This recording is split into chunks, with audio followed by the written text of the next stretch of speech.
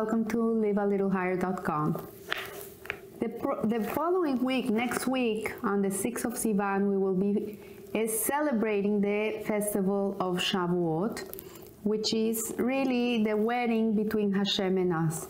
In his book, Inside Time by Yankee Tauber, in which he adapts the teachings of the Lubavitcher Rebbe, he says that when a person, or he doesn't say, the Tanya says in chapter 5, that when a person knows and grasps in his mind a Torah law, he thereby grasps and holds and encompasses with his mind the divine wisdom and will of God, while his mind is simultaneously enveloped within it. This makes for a wonderful union, like which there is none other, and which has no parallel anywhere in the material world, whereby complete oneness and unity from every side and angle is attained. So, in reality, the giving of the Torah in Mount Sinai is a parallel to a Jewish wedding. The mountain was suspended on top of the Jewish people. This corresponds to the chuppah. And Hashem was the groom and the Jewish people were the bride. The two luchot, the two tablets represent the ketubah that we sign in our marriage. And there's many aspects of the giving of the Torah that really are very much connected in a Jewish wedding. So marriage comes in three varieties: the singular marriage, the twosome marriage, and the threesome marriage, the three-dimensional marriage, as he says. In a singular marriage, one partner is the dominating partner. The other partner is completely subjugated to the dominating partner. And maybe they have joined as one, but in reality, one of the two doesn't have autonomy, doesn't have expression, cannot be himself, and one of the partners either abnegates their own understanding of feelings and very self to the other, or else his or her ego swallows up the other mind's heart and very being. So this union in reality is not the Torah perspective of a union in which we just do and there's no autonomy, there's no individuality, although it would seem like that in a certain way in which we promise God, Naseh v'nishma, we will do, and then we will learn, and we gave ourselves to God and His Torah. In reality, the truth is that Hashem wants our grain of salt in the equation. He wants us to be partners in His world. And so in their twosome marriage, each partner preserves his own identity, his own individuality.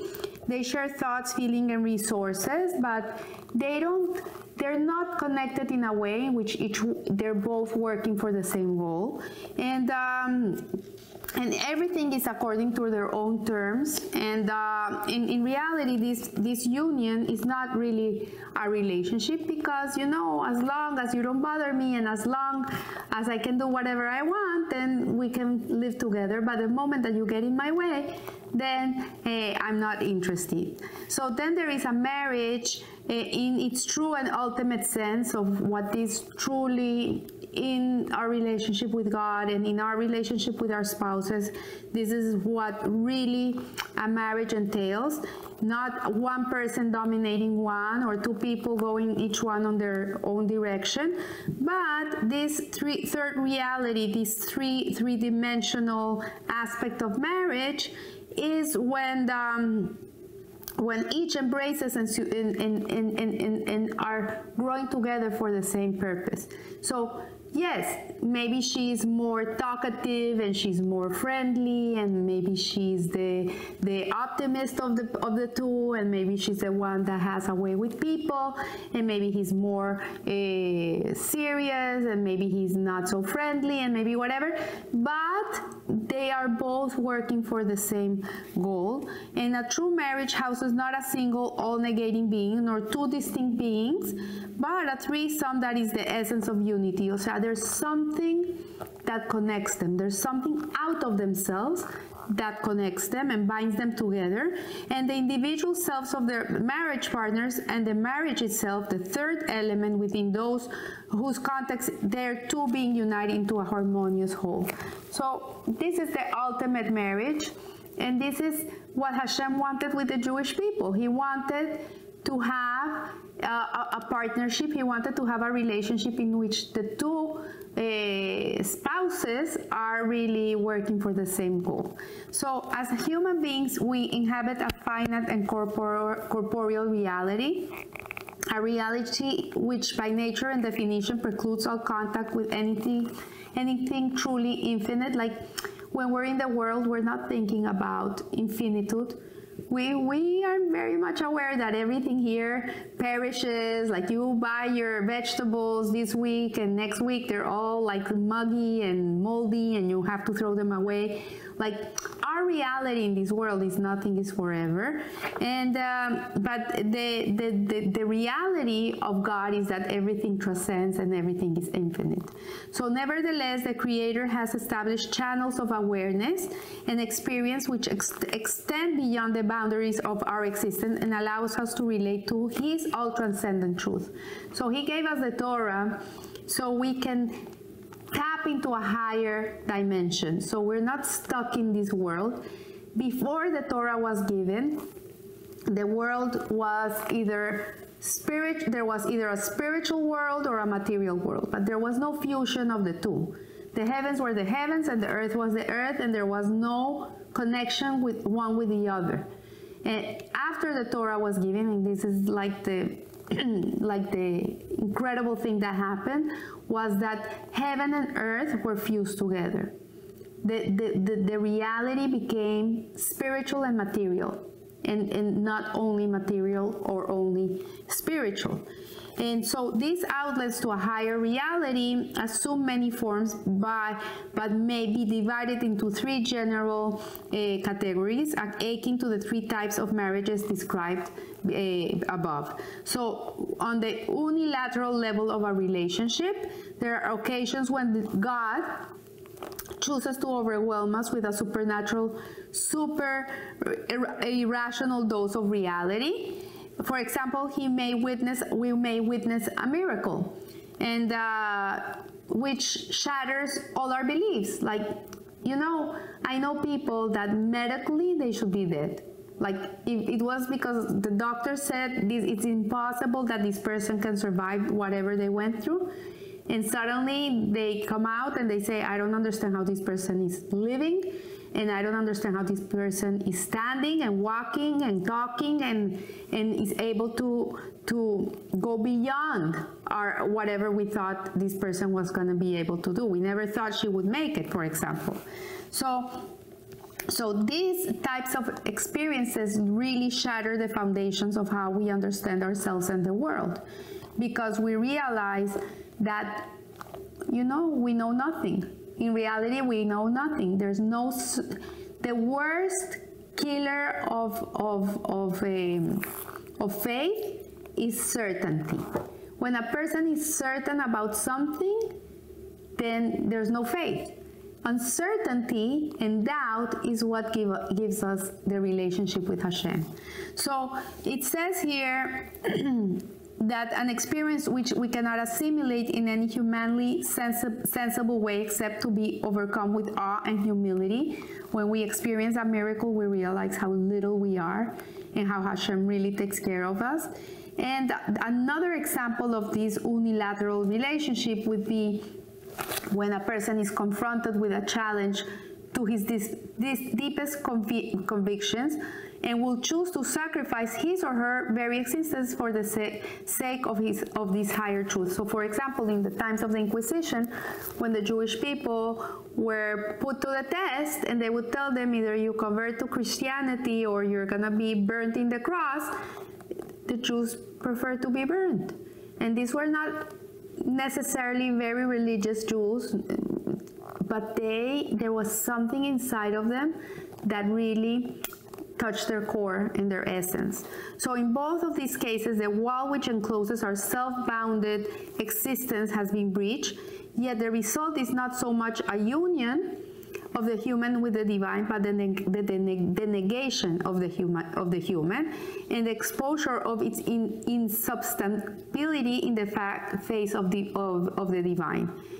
And there's the two-some type relationships between heaven and earth, where the natural, humanly digestible points of contact between our world and the divine reality. Every sunrise, every beat of a human heart, the fluttering of the wings of a bird. And we see Hashem in this. We see that God is in all this synchronicity of life. And so, while these divine deeds are no less miraculous than the splitting of the Red Sea, in nature, they're part of nature. So we cease to see them as miracles. You know, a constant miracle is not a miracle at all. If you get in the shower every morning and you turn it on and there's hot water, you assume this is nature, this is how it's supposed to be. But in reality, it's a miracle that you have hot water every day in your shower, because everything has to function perfectly in order for you to be able to have hot water. So, or it's a miracle that you're healthy today.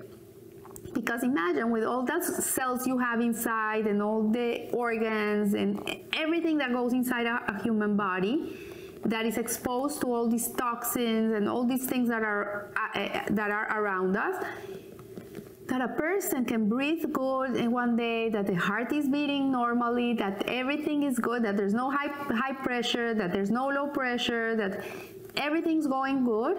It's miraculous. It's all these things are really miracles. What happens is that we perceive them as natural way of the world, but in reality, if they would cease to be one day, then you would realize what a miracle it is that you're today you're healthy. So we see here that the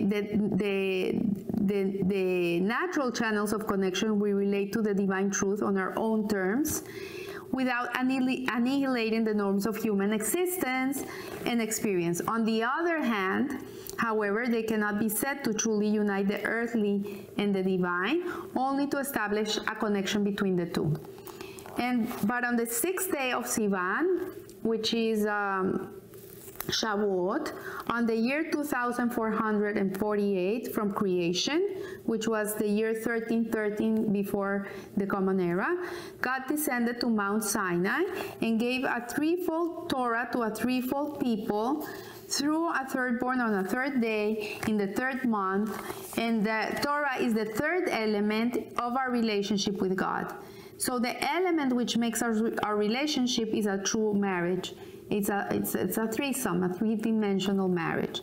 In the words of the Midrash, at Sinai, the higher realms descended to the lower realms. So the heaven came down to earth. That's what happened. And God's descend upon Mount Sinai, while the lower realms ascended to a higher realms, with Moses ascend to the top of Mount Sinai to receive the Torah.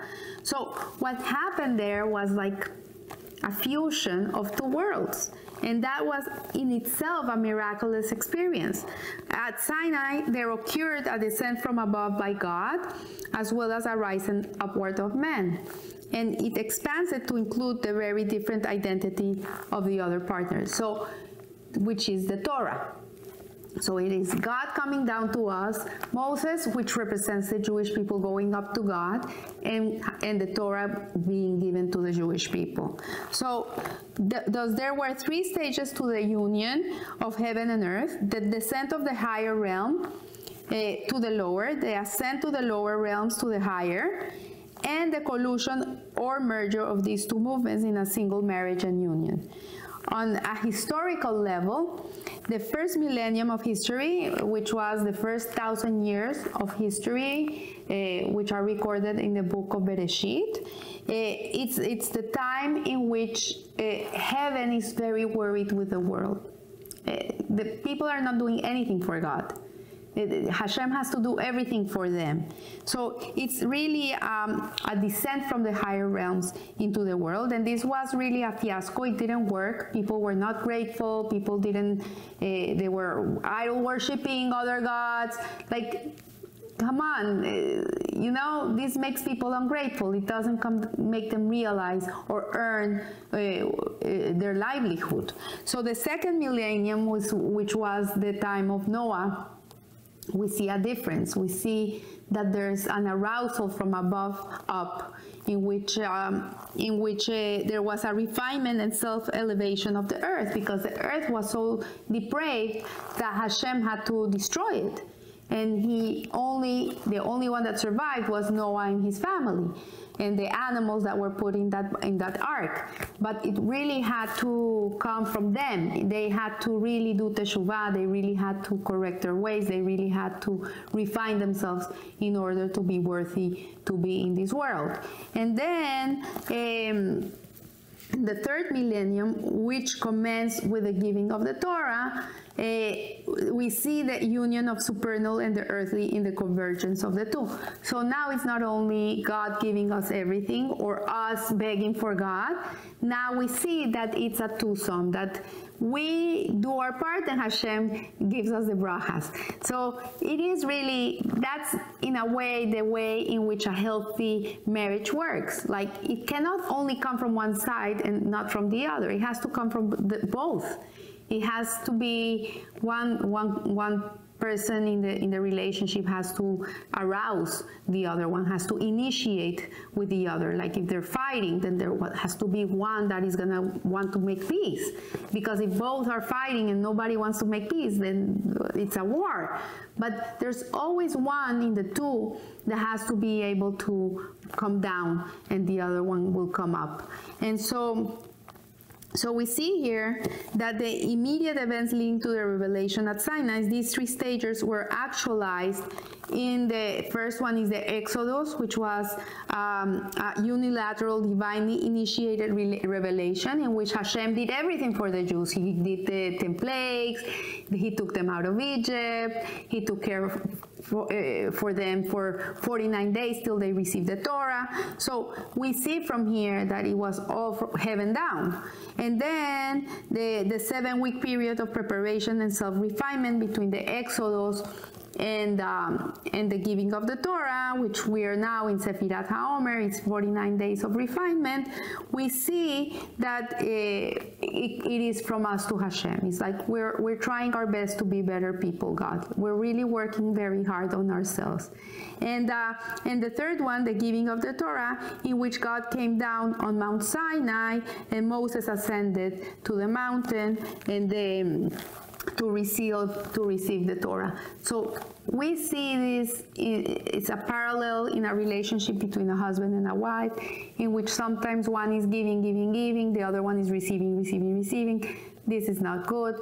Then we see that one is giving and the other one is trying to give back, which is better. And then it's when the two of them are trying to come to common ground, that's when really the relationship is healthy. So we see here that at Sinai, it was the third element was introduced, which is the Torah, where the finiteness of man unites with the infinity of God. And this is the fusion. This is what made it divine, that infinitude and finitude were fused together. And Torah is the wisdom and will of God. This we know. This is how we know Hashem, is through the Torah. But God did not communicate his wisdom and will as detailed manifesto and codified list of instructions. Instead, God gave us a relative short 79,976 word written Torah. So this, the 5 books of Moses, is what Hashem gave us at Mount Sinai, together with the oral Torah. The oral Torah is what explains the Humash, what explains what Hashem wants. In the Humash, we get what God wants. But then the oral Torah, it gives us the instructions of how to fulfill his will. So a set of guidelines by written Torahs. It's divinely also. So many people do not believe in the oral Torah. They only go with the Humash, with the written Torah, with what they think it's what God gave Moses, but in reality he gave the two. So we see here that that God really wants us to be connected to him through his Torah. This is the way in which we infuse godliness in our lives. This is in the way in which we finite beings can touch infinitude is through his Torah. And this is the truth. This is the reality. And the world every day is one step closer to reaching that place. The divine conscience of people are really turning around. We see so many crazy ideas in this world today. Is because there's so much kedusha today, there's so much divinity in the world that there has to be a counterbalance.